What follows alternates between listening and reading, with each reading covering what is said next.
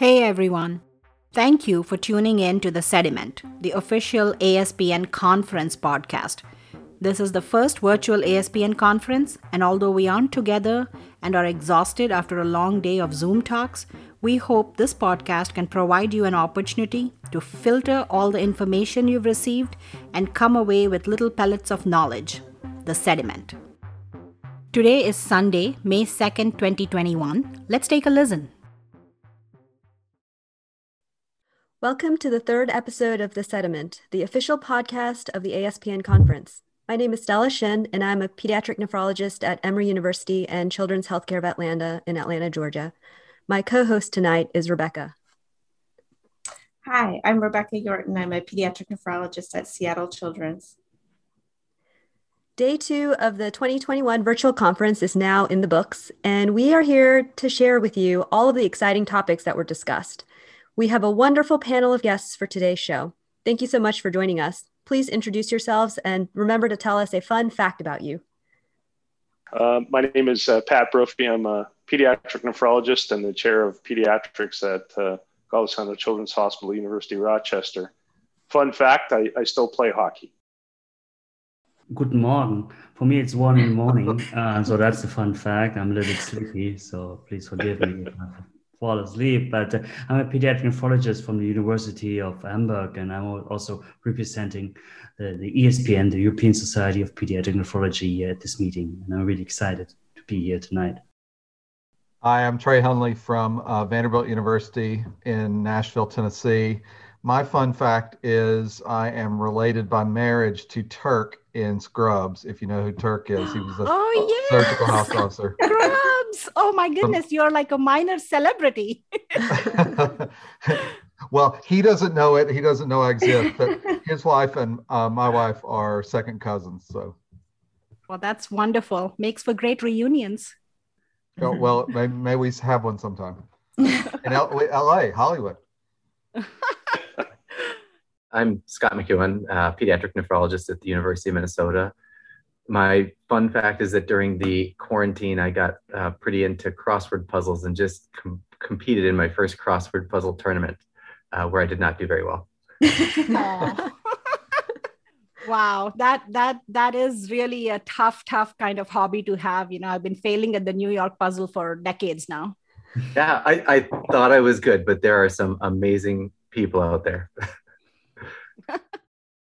Hi, I'm Amy Bobrowski. I'm a pediatric nephrologist at Cleveland Clinic Children's.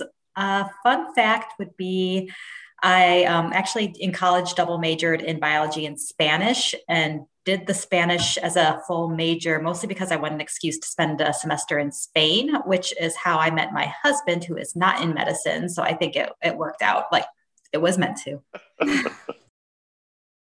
Okay, well, thank you for those introductions. We'll go ahead and start with Dr. Brophy.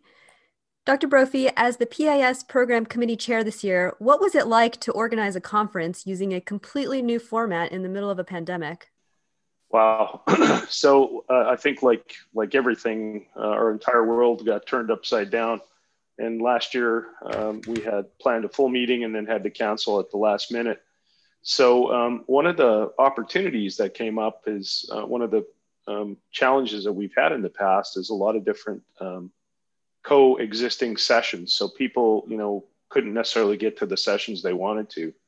And what has happened with COVID and us going to full virtual is the ability to actually have recordings and actually spread the meeting out a little bit. So we've been able to actually allow people to get to all the sessions they want. So that's one benefit. The logistical challenge of putting this meeting together was pretty significant. And I would be remiss if I didn't mention the amazing people from the committee, the executive committee at PAS that have really helped do the lion's share of work here. So it's been eye-opening. It's been interesting. It's been educational. But I think it's actually given us a lot of opportunity to move things forward. And so hopefully next year we'll be able to do at least partly in person. So maybe a hybrid meeting. Hopefully we can do the whole thing. But I think that having the virtual component has given us an opportunity in the future to really change how we do meetings. And I think most of us are okay with it. It's a long meeting to begin with.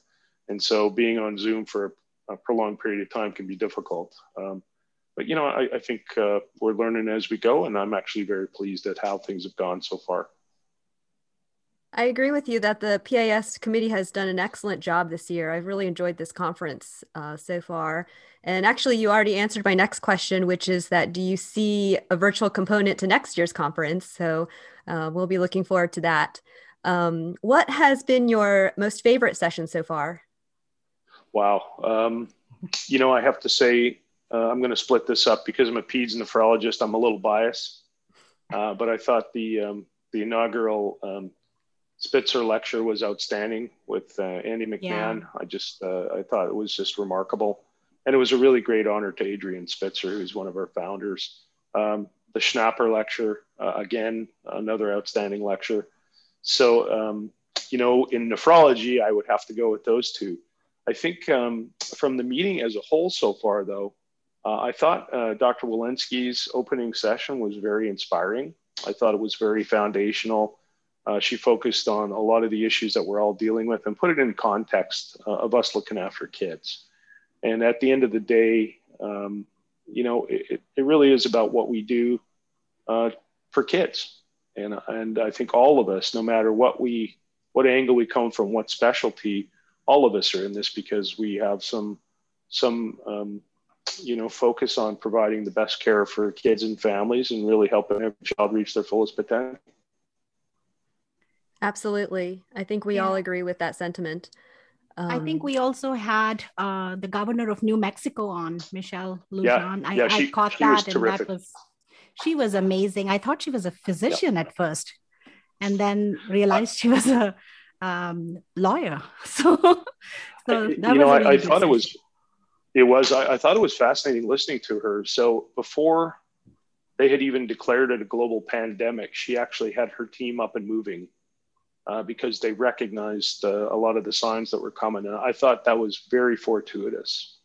And, I think all along, obviously all of us have had issues with this and each state has had their own specific issues, but I think New Mexico did pretty well with this. And, again, if you're planning for it and you have, protocols in place to develop this, it's really, I think, key to being able to mitigate longstanding damage, not only in terms of deaths, but also in terms of our economy and our kids, not going to school and sort of missing out on a lot of opportunities that we all had. So, Dr. Brophy, I have one last question for you. Sure. PAS always has so much to offer, and I'm always overwhelmed by all of the opportunities when I attend a meeting like this. Do you have any tips for junior faculty on how to get the most out of PAS? Yeah, this year we actually really focused on developing a trainee zone, and we have over 2,000 trainees at this year's meeting virtually. And our last in-person meeting, we had over 3,000. And I think what that really does is give you an idea of how foundational this meeting can be to network and to actually gain experience. So for trainees or junior faculty coming into play, again, this year is a little different because you can actually watch any of the programming on demand as time goes by. At the meeting itself, pick what you really want to do. Really focus on it. So go through the schedule, pick the topics you want. Don't be shy. I mean, if there's something that looks interesting to you, go to it. And I think the best part about it is being able to actually ask your questions, network with the folks you want to network with, because at the end of the day, that's what it really is. This is a network of pediatricians, pediatric specialists, child health specialists who really, have a common purpose. And that's really to provide the best care that we can provide to families and patients. But this meeting is really to focus on academic medicine.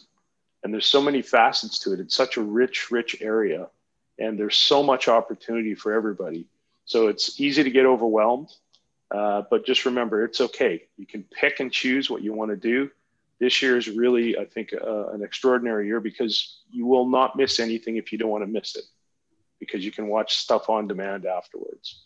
So pick what you want, reach out to people that you would not normally reach out to, because we're at a meeting, and it's really that opportunity to network. So don't be shy, is what I'm saying.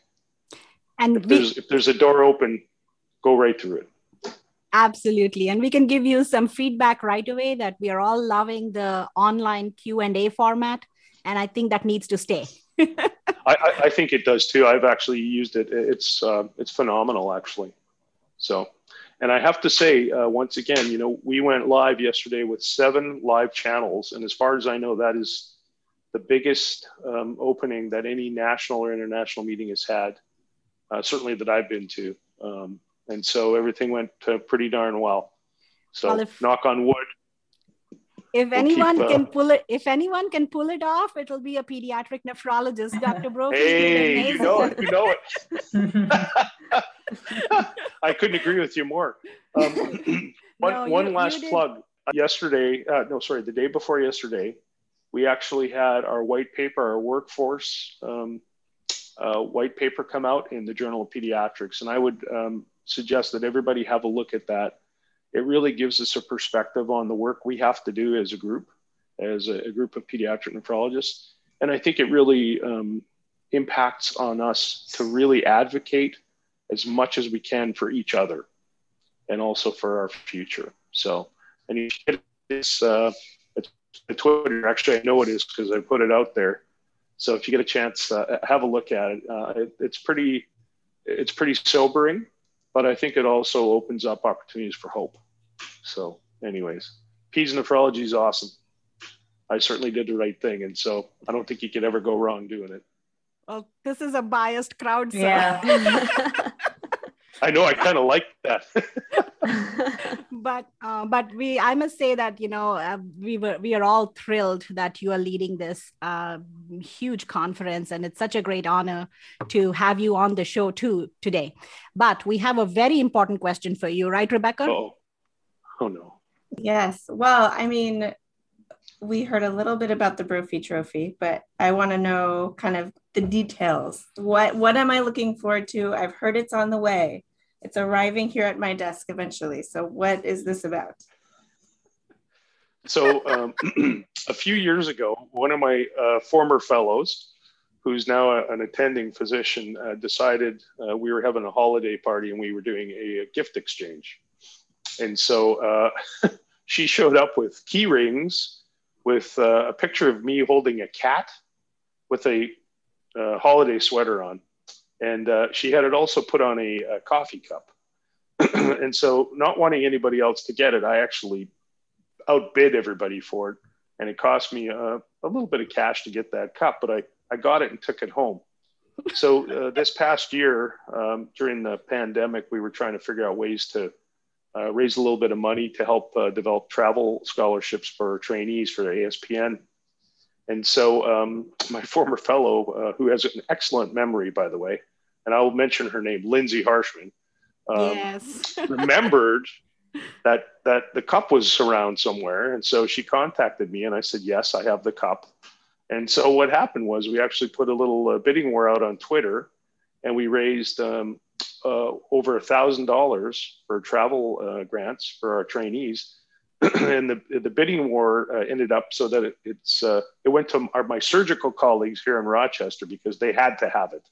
So they're holding it right now, and I'm terrified to see what's going to come of that. But from here it goes to Boston, and then Cincinnati, and then Iowa, and then Seattle.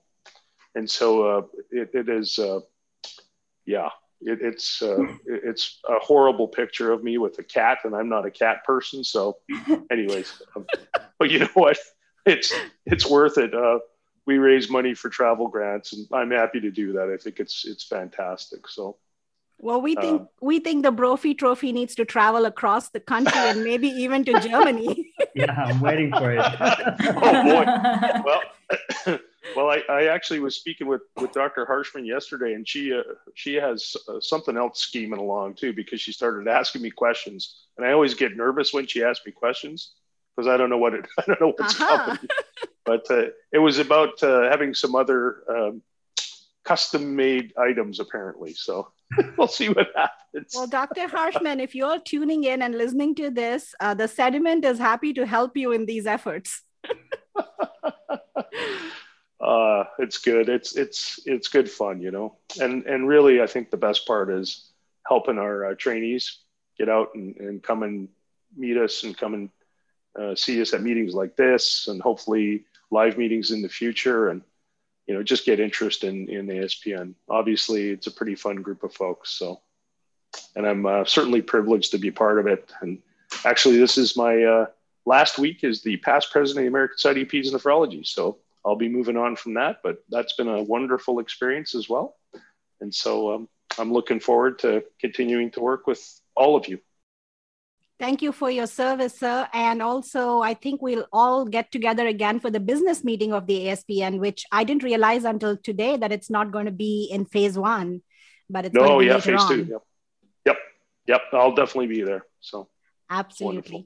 Thank you all, and thanks for all you do, and thanks for all you do for kids. Bye. Yeah, Thanks. Go Bills. Go Bills. I think that's an amazing transition, because I think probably one of the most important questions in all of transplant is, how do we get our patients to actually adhere to taking their medications? I tried to ask people here what would be the question you would ask our panelists today. And unfortunately, it just led to the same question, which is, how do we get our patients to take the medications? So I wouldn't say that I got any more kind of deep into that. But I do think there were so many amazing questions that came up today. And I think Dr. Pruitt's talk today alluded to the effect of social constructs on adherence. And as we all know, this year brought issues of racial, socioeconomic, gender inequities to the forefront. So what impact do you think these issues have brought to the topic of adherence in transplant? Yeah, I mean, I think the one really important thing is actually to do some kind of profiling. Who is like a risk person to lose adherence? So I think the presentation and the talk of Cosima was really important to show all the different characteristics of people who may have a risk of developing non-adherence, because then we know who is like in danger of being the person. So I like this very much, and I think this is a very important step to do some kind of profiling, to understand what is causing non-adherence or what is actually beneficial for adherence, to help and find better tools to help the children and the families. So I like this very much to start from her.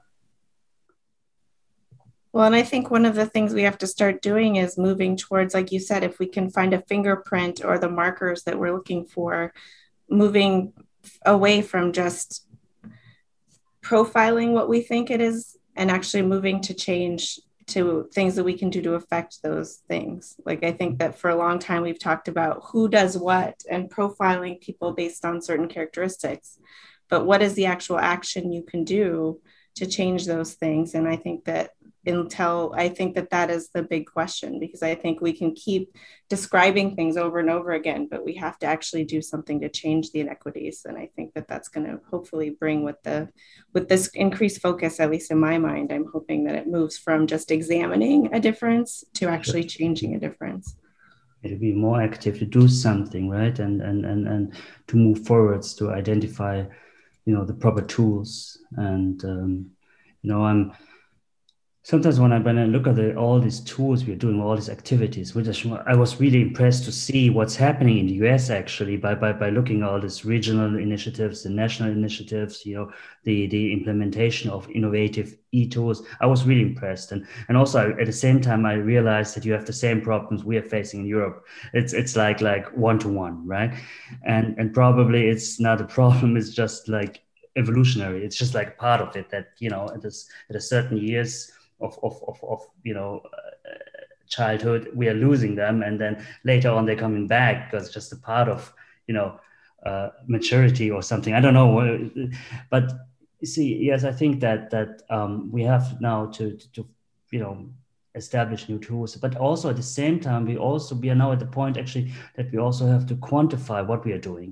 I mean, already some steps have been taken, but we don't know if this is really successful because everyone is doing a little bit, but we really have to see now we are at the point to really check what we are doing. And in some parts, I think that some of the problems, also some things we're doing in Europe, sometimes are very, let's say, again, bringing not helping the patients to become independent from us or to be like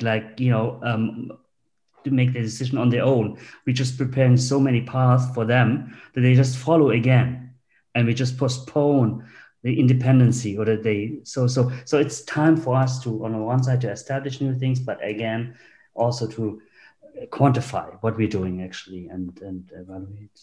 Well, and that was actually one of my favorites, was when they were talking about transitioning, and you could see that actually giving people that independence. So not only giving the tools to improve their adherence, but giving them tools to be independent. And as you said, you have to actually track what does that do for you. And to see that graph of the creatinine, and again, it's small numbers, but to see that you could see that after you allowed kids to learn how to be adults, that they were able to keep their creatinine more stable through that transition period into adulthood was so impressive. And again, it gave me hope because I think, as you said, it was almost, there was a part of it that you felt like you felt heard watching these talks, because you could see that everyone was having the same problem. But seeing that somebody could succeed in an intervention was also very heartening, because I think if you see that everyone has the same problem, you could feel hopeless. But I think instead there was hope. Yeah. I totally agree with this. This is, I like this graph also very much. It was very impressive to see the changes. But then there was another graph I was really impressed, where you looked at the increase of creatinine, but also some of the patients already started before transition, like this red line. And so actually this was the part where we have to look as a pediatricians to identify in particular these patients, because, they started to have this climbing creatinine before the transition. And that's also our job to pick to find these patients, these families, and give them, a little bit more support probably, and help than other patients. Yeah, it's an interesting, and it's a huge challenge for us these days. Yeah. I think the other part of transition that could play a big role is the social networks that Dr. Hunley mentioned during the adherence Q&A today. When you asked about the possibility of social networks helping to improve adherence, I can think of a number of my own patients, especially teenagers, who would benefit greatly from meeting other teenagers like them. But I found that it's really difficult to help them make that connection due to HIPAA laws and other obstacles. So do any of your institutions have a process for plugging patients into social networks in a systematic way? It's totally ad hoc. We don't have a system, but we start with a family or a patient who are similar in ways that we, in some obvious ways, and that might be able to speak to each other. And we ask one patient, would you be willing to be called to discuss your story? And that if they say yes, would you allow us to give your phone number to the patient? We're interested in talking to someone.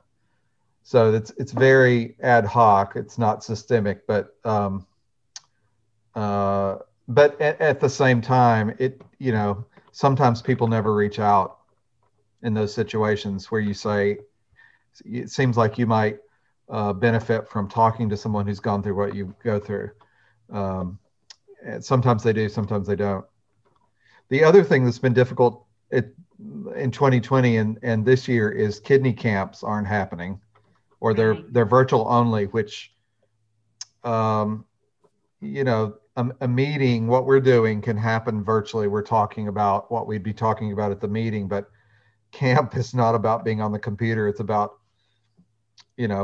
playing and canoeing and et cetera, et cetera. And the dialysis and the medicines are there to and the nurses and doctors are there to make them able to have fun in a camp sort of way. So I think next year it'll be hopefully camp participation. We can get our kids back in. Yeah, I think just speaking to that same thing, I think informally, we've had a lot of nonprofits. Most children's hospitals have had a lot of help from parents and, the parent involvement in these groups. And that also has suffered this year because generally, our society, our communities are suffering. So it's been hard to pull in the funds for even these patient initiated group outings. Like we had a great group where all chronic illness kids used to get together once a month and do age appropriate activities together. And it took the teenagers a very long time to kind of get comfortable and open up. But after 6 months or 7 months, they made some enduring connections through those groups. But those systems have collapsed with the pandemic too. I will put a plug in. It's a little bit off, but I was sent a slide that I should have shown during our moderation saying join the ASPN because apparently the pandemic has decreased membership in the ASPN. So, when we all join and pay our dues, there can be more sort of outreach things that get thought of and have funds available to do them.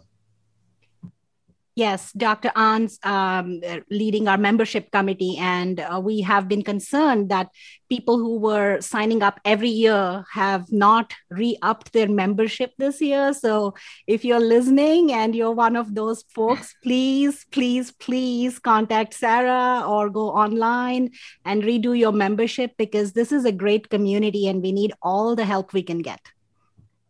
So I know that we have a lot to talk about today. So should we move on to talking about our transplant session? Because there was a lot going on there. So the first two speakers, Dr. Marks and Dr. Egan, both reviewed several strategies for increasing organ availability. Which public policies do you think would have the biggest impact on increasing organ availability here in the United States? Oh, that is a fabulous question and not an easy one. And I actually loved these two talks being right by each other. I thought it was two different ways to look at a huge problem and very discrepant from each other. So Dr. Marks's talk was more about expanding the donor pool in general. So not turning down organs that maybe we usually turn down, extended criteria donors, donation after cardiac death, considering using pediatric deceased donors, as well as, and this was what most struck me too, is especially with comparing with Dr. Engen's talk was the HLA incompatible and ABO incompatible donors, with the caveat that if you could do a paired exchange program, which they do have a national paired exchange program in the UK, that would be the preferable route to go. So that talk really was more focused on expanding the whole donor pools. You get more people, more kids, including those higher risk kids that are going to have a hard time finding a kidney transplant, getting them kidneys. I think where the disconnect is Dr. Engen's talk was really about, for the majority of kids who are not sensitized, who are not high risk, how do we get them the best kidney for them that's going to have the best long-term outcome? And how does it affect their overall survival benefit for years to come, including their ability to get a successful second transplant someday? So I think both were very good points, but really maybe had different take-home points depending on what specific patient recipient population you're taking care of at that time. So I think it was really stimulating to have them both right next to each other and have that discussion together. I think the big question is, a lot of us were trained with kids, preemptive transplant is best. Less time on dialysis is best. So you have parents coming to you for a second opinion or transplant evaluation. They want to know how fast their kid's going to get through your system and get their transplant done compared to if they are looking at another institution.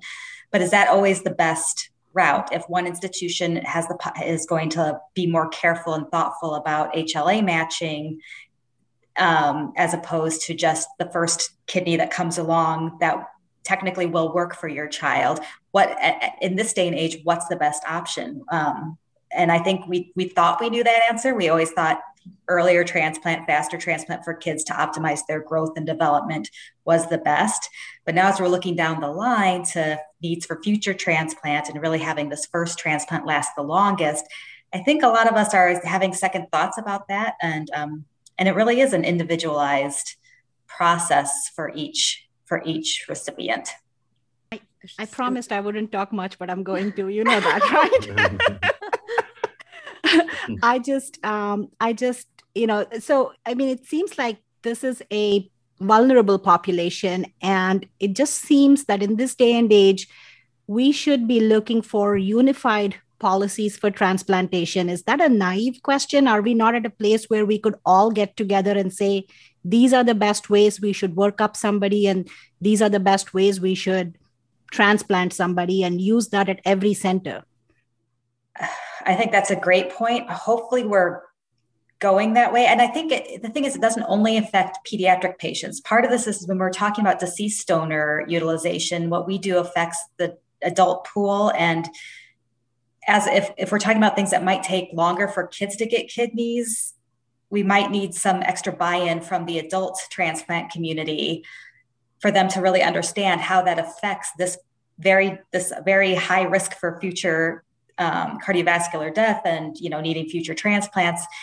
Why it is important to prioritize their children, not just for having less waiting time on the list, but why should they be prioritized over adults necessarily to get a better match to, even if they're not sensitized, if that makes sense. So I think it's one thing for us to have as a pediatric community. I think we could come to some agreement, but we also don't want to be in the situation where we're turning down kidneys that now aren't getting used by any children. So I think it's a bit more complicated, and hopefully we'll get to a place where we can figure that out. That's right. It's a lot of food for thought, right? Because there's equity and there's also justice, so all of that plays into these policy decisions. Right. So that was a hard question. I really didn't get into public policy because I don't know what to do about that off the top of my head. We don't ask the easy questions on the sediment. Yeah, I stayed quiet. Thanks for feeling that one, Amy. No problem. One of the things that I realized with today's transplant session was that there's a common theme with this entire conference, and that has been the use of emerging biomarkers in many different fields of pediatric nephrology, from AKI to K-cut to transplant. So how do you think biomarkers will change our clinical practice maybe 5 to 10 years from now in transplant? Yeah, real good question. And I'm glad you brought that up because, a lot of the sessions kind of have this common theme. It's a hot topic. So Dr. Bright Hansen, he gave that talk, which was a really, I think, pithy overview kind of on, first of all, in peds nephrology and kidney transplantation, how bad of a biomarker creatinine is, which is the one that we all use day to day. And, going from, the initial, cell mRNA message being abnormal all the way to tissue injury. He talked about, I think, the transcriptome changes and then proteome changes and then the whole metabolome, getting up to kind of precursors to what we would typically see on protocol biopsies. So and again, his talk was excellent as a review, talking about all of the work that's been done. There's been biomarkers that have been studied. There's some really promising ones, both kind of in a urinary transcriptome. He emphasized that compared to previous ones, which were looking at maybe just a serum mRNA message or just a urine mRNA message, probably a combination. I think he used the word multi-omics. It seems to be more promising going forward. But I, as a pediatric transplant nephrologist, I'm hopeful that it's not 5 to 10 years away. I know there's work going on. There's the I think the TrueGraph coming out for clinical use, which is a serum signature, and then there's work going on with the deceased donor cell-free DNA. I think there's upcoming trials in pediatric transplantation. So it is an exciting time. Unfortunately, we don't have one in clinical use day to day just yet, but it seems like it's coming and hopefully going to replace that protocol kidney biopsy. Things seem to be changing very quickly in transplant. I'm not a transplant nephrologist, so I'm in transplant clinic very rarely, but every time I go, something new has come up and something has changed with our protocol. So it's a rapidly evolving field, and we're looking forward to all of these new advances for sure. Yeah, I did kind of want to bring up, I really love that you have us from these two sessions together for this, because I think they really go well together. When you're talking about long-term outcomes of kidney transplant in pediatrics, it's really all about adherence. And it's really that transition piece that ties it all together. And I think that's something that was stressed through through both sessions. That's really our spot that needs the most active work and a lot of support and investment right now, is even once we figure out these methods to improve adherence and think that they work and have proven that they work, how are they going to carry on? How are we going to translate that knowledge and those practices across to the adult side?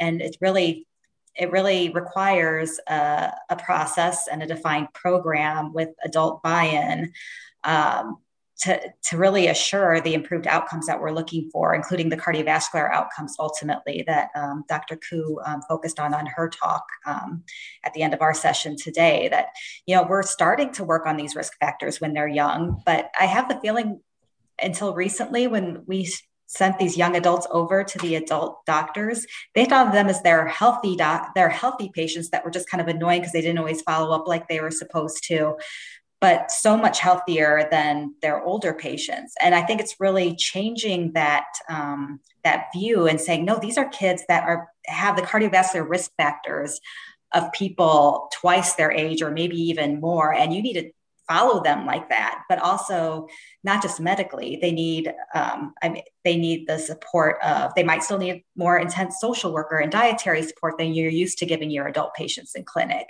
And a lot of places that's not funded necessarily in their adult transplant clinic. They share dietitians and social workers with the rest of the hospital system. And that I think it's really, these long-term outcomes really are going to depend on improving the transition process across the board. Yeah, and I think the way forward is, how do we get these paid for? Because we talked a lot about, having the clinics where you have the adult team and the peds team together, and there's only a certain amount that will be paid for before, insurance companies say we are not going to pay for two nephrologists to see this patient at the same time. And I don't think two nephrologists is necessary very much of the time. I think it's really the other support staff, and just that you make sure you have the right adult nephrologist who actually has been educated and is invested and cares about this particular subpopulation. Right. So I think it's sort of like a challenge for our MedPeds colleagues, right? They're ideally placed to be transition doctors. Right. See, but I think in some ways, this reminds me, yesterday, Sudha, you talked about when we're talking about, the health of doctors, for example, and working towards burnout. Can you just talk about doing more yoga? And I think I feel like this makes me think the same thing, because this reminds me of doctors should just work harder. Like, we should just do more yoga. The adult doctors should just do a better job taking care of our peds patients. But I think this is where we've got to reach out to our policy committee, because it's not just for nephrology. I think we are biased, right? We want our kidney patients to do better, but I think especially this year, we're seeing how medicine is failing all of the people. It doesn't matter whether you're a child, it doesn't matter whether you're an adult. And this is a place where we fail, because kids are cute, and in some ways we can get a little bit more, right? We can get people to pay a little bit more. We can get a little bit more support for them. But once you're an adult, you're not cute anymore. And so all of that support structure falls away, and it's not fair, right? They didn't choose to have kidney disease, and they should be able to be taken care of when they're cute at 6 and when they're not as cute at 25. And I hopefully we are slowly eking towards some policy changes that will improve our medical care here, but it's really structural. But yes, I do want those adult doctors to work harder with our patients, but hopefully we will also get I do want to say that I'm pretty proud that now everything's coming together as one pandemic year for me, but it may be 2020 that we actually got the immunosuppression drugs Act passed. So I thought that was a huge day. I could not stop smiling all that day. So yes, we need to do more, but we also need to own our wins. We are working hard for this community. We are working hard for these children we take care of. And we're all, I think, as a group, very passionate about the care we want to provide for these children. And when we look at those adolescent statistics, we all feel like we fail. That's why we need the graph where we see that something affected their creatinine. It did so make we it. need We those biomarkers, and we need those transition clinics, and we need all the help we can get from policymakers. Yes. Yeah. And at the same time, one of the questions I had, which I did not ask the speakers, was, of the adherence session. I sort of formed it as we were finishing, and it was too late. But I wish I'd ask each one of them, what's one thing we can do 2 days from now in clinic to increase adherence? Be it, what's something that I skip over every time in clinic that's really a health literacy issue, and they never understand what I'm saying when I say that, and yet they are maybe too intimidated or to ask, how can we elicit information like that, or that kind of thing. What's something in terms of in all the different areas? Is there a way we could contact you that would help? Something that the doctors and nurses taking care of these patients could do in a few days. I don't know. Well, I think as a community, we all have tips and tricks that we've just picked up along the way, and we need to sort of put that into our think tank and share these. And ASPN is a great community where we do these things. But that's a great thought, because we walk away from PAS, and like I think I've probably said this on another episode, is that we're all fired up. We feel so good after having come together, learned all these new things. And for the month of May and June, I am at the top of my game in clinic. And then life starts to get to me. And, there are days where I know I walk out of that room and I think, oh, I should have spent more time. I don't think they got what I was saying, but I don't have time to go back in there. So teamwork with having the teaching piece with the medication, I think that's a huge thing. Having easy resources available, those patient handouts that I think one of our committees has worked very hard on creating patient handouts. Having pictures of the medications and then having the names and having them buy or trilingual, that's my piece. I always try to make sure I have everything in Spanish and Chu, which is the Guatemalan dialect that I see a lot of patients. So we try to make sure we have those three languages, all handouts with pictures. So health literacy has nothing to do with, language barriers. I get that. So please don't get on my case about that. I'm just saying that it helps to have all of these kind of barriers thought about. And that's what I feel, but I want to hear what the panelists think. Well, actually, I hired some people who are just designated to take care of this particular period of this time, because I'm aware that I don't have the time. Even though I realize there is this problem, I'm always running out of time. I'm always too tired. I'm always, too busy to talk to my patients, even though I want to do it. And also the nurses these days, they don't have the time. So that's what I did the last, couple of months to raise some money and, hired some people. And it's just a job to do this and talk individually to the patient. I think the thing is, the whole thing about transition is it is the very individual, let's say, support that the patients need. Someone needs transition, help for transition. Other families are happy, or children are happy to leave children's hospital and become finally an adult, and we cannot, find a general way to take care of all these patients. They need individual paths. So I think that's that's what I would do. Again, because the other things take so long, and I think that these people who have some time and spend some time with the patients, they're really helpful. I do think there was the one presentation where that was going to be the one that I was going to say, where they said just time with the nurse. And I don't know if it has to be a nurse, but they said purely just having 5 minutes more made a difference. The relative risk for bad outcomes went down for, it was quantifiable for every 5 minutes extra with a nurse. Yeah, so I felt like, okay, I don't have a lot of things, but that is actually some things that for some reason, I've worked now, this is the third nephrology division I've worked within, and here they have a lot of nursing. So I was just thinking that, wow, that's actually something that they do. The nurses will ask, do you need anything with this visit? Is there anything that I can do to help you with this? And that's actually a new thing that I'm not used to having. And so seeing that, I'm like, oh, okay, that's actually something I'm underutilizing, that clearly that makes a difference.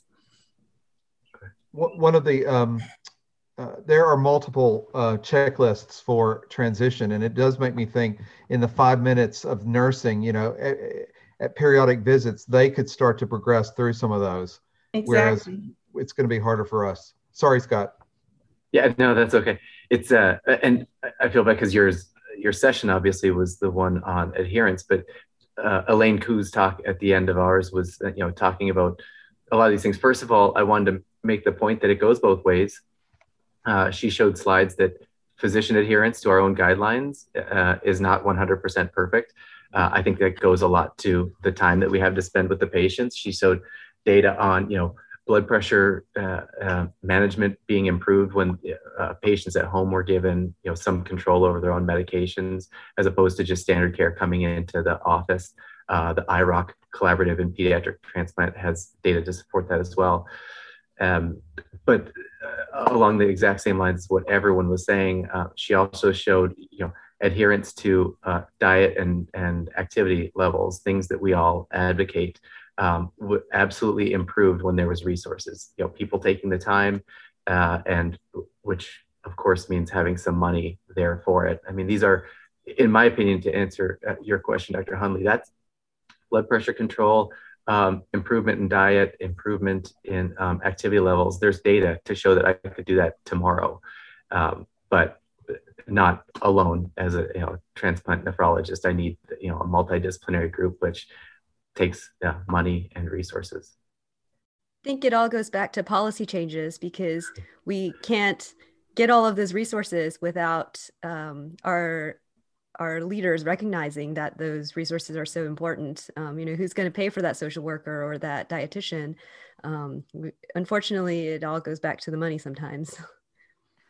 An honor it was to be part of the Bill Schnaper Memorial Lecture, and along with the lecture yesterday for the ESPN and PAS to do these lectures as a memorial, I think was wonderful. And I wish we had 30 minutes to memorialize him, because there was that much stuff to go over about his career.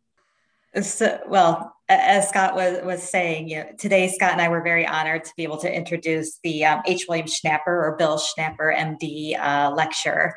It was given by Dr. Stephen Marks from University College London, Great Ormond Street, focusing on expanding the donor pool for pediatric kidney transplant recipients, and really went through an exhaustive list of all the ways we can improve access to organs and increase that donor pool for this vulnerable population. And I think it was a very fitting tribute to a wonderful man, Dr. Bill Schnaper, who did so much to advance pediatric nephrology and the cause of the ASPN, and advocacy and education and mentorship, all through his life. And it was an honor to get to work with him and know him. And I know both Scott and I are very happy to be part of that today.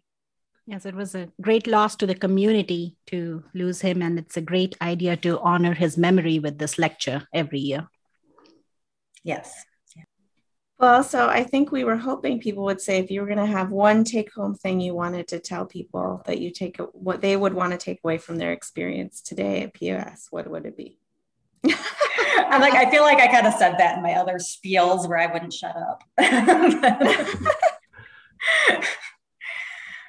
I would say for me, one of the things that I am passionate about is just putting together data and knowledge. So I feel like watching this, I feel like we're talking about structural issues and needing to fingerprint the information so that we can get more fine, detailed data. And so I just really hope that as we move forward with policy, that we can be able to collect data in a larger way, because we have kids that have such unique problems and they're all taking such unique paths. And if we really do want the data that we're talking about, if we really do want to understand what's happening to them, then we have to be able to take where we have, in some ways, these are very large studies, but they're all still very small. And I really do think we're moving towards in the future being able to make larger, every year I feel like we come together in a larger way. And I feel like it's kind of, hopefully someday it will be more of a tsunami and we'll be able to kind of create more information that we can use to make greater change, because I think that's what we need. And so here you see so much data, but it still feels, every time it gets bigger, it's still very small. And so I think we're going to move there because, like you said, in transplant, we need to know more. Every time we know more, we need to know more. So I'm excited to see how much we know, but I'm excited to see us know more. And I think we're going to use our power as nephrologists to make policy changes so that we can do that. So hopefully we can.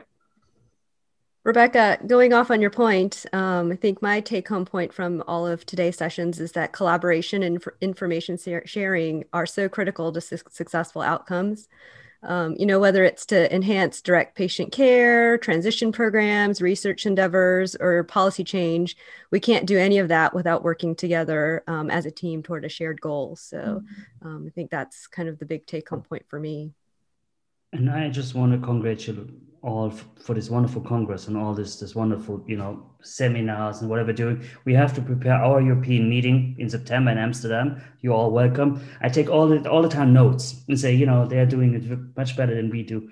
So let's copy everything they're doing. It's really amazing. And it's really great. And probably, I think just, to sum up, is actually what you just said is, we can do it also on a global level. I mean, all the things we are talking about is now whatever we have is transition training globally, and where you get like a certification or something, because it's a training and we don't have to do it by ourselves. We can do it together and share. And we should have like whatever, some meetings where on a global level we discuss these things, because it's not it's a global problem. And also to improve or to strengthen our political influence and to get some more money for this kind of job. I think we have to join forces on this. So that's my take-home message. Very well said. Very well said. Pain and suffering is universal and healthcare is universal. Mm-hmm. Can I say that? Okay. One of the things I've been thinking about is the concept that answering my own question of what can we take into clinic 2 or 3 days from now is a sense of, this is true already, but re-emphasizing common humanity. We have a different role. They're in the sick role. We're trying to help them be, not sick, but they have a chronic medical problem that it's got to come up and they've got to do what they need to do. But we're here to help them because we care and we want the best outcomes from them. And to that degree, I suppose pediatric nephrologists are to some degree parental, because, we can see things and understand things that they don't understand. And but common humanity means that, we have to keep emphasizing that we care about them and we want the best for them for those reasons. And I guess for me, I think it's basically summarizing what was said earlier. But these conferences, I love them because it's all about these big, huge things that are happening. And in 10 or 15 years, maybe we'll be 3D printing kidneys, which was not part of our session today. But using biomarkers or keep inching down or inching up those living donor rates for improved outcomes long term. So I love the big picture, but exactly, from both sessions, there was some take homes as far as what can we do this week or next week to improve outcomes. So I like that too, and it helps keep us going when there is such things like non-adherence and rejection that we keep battling, and it can get tough in the dark days. But I always, like you, I take away hope, and there's a lot of motivation after this. So Amy, I think you're last. Last but not the least. Well, everybody's have the last word. Yeah. Well, everybody's already had such good comments. It's hard not to copy to some extent. Again, it's the collaboration and hearing how, even though the topics seem very varied, how they all really have commonalities that that we're all working towards. And again, and this isn't necessarily unique to today's sessions, but just I'm always impressed and inspired to see what everybody's doing and energized and motivated to go on, like you all were saying to go on and be a better doctor, be a better researcher, be a better teacher, be a better communicator with my patients, because I really do think that is a lot of what affects the individual outcomes when you're not looking at a population basis, but the patient you're actually taking care of that day. If you can find the way to communicate that's going to strike a chord and actually stick and make a difference, that's really what makes what we do worth doing. I think we had a great discussion, a lot of food for thought for the future. And I already see that people are sharing images of drinks on their Twitter feed. So we're going to, if we were all meeting, there you go, Dr. Hunley, hold that up. We need a group picture. Yes. Oh, that doesn't count. Yes. Everybody hold up. You guys have water. Well, yeah, I have water right now. My husband has a glass of wine poured for me. I'll have a drink ready for you when you're done. Thank you so much. It's been a great session. Stay safe and good night.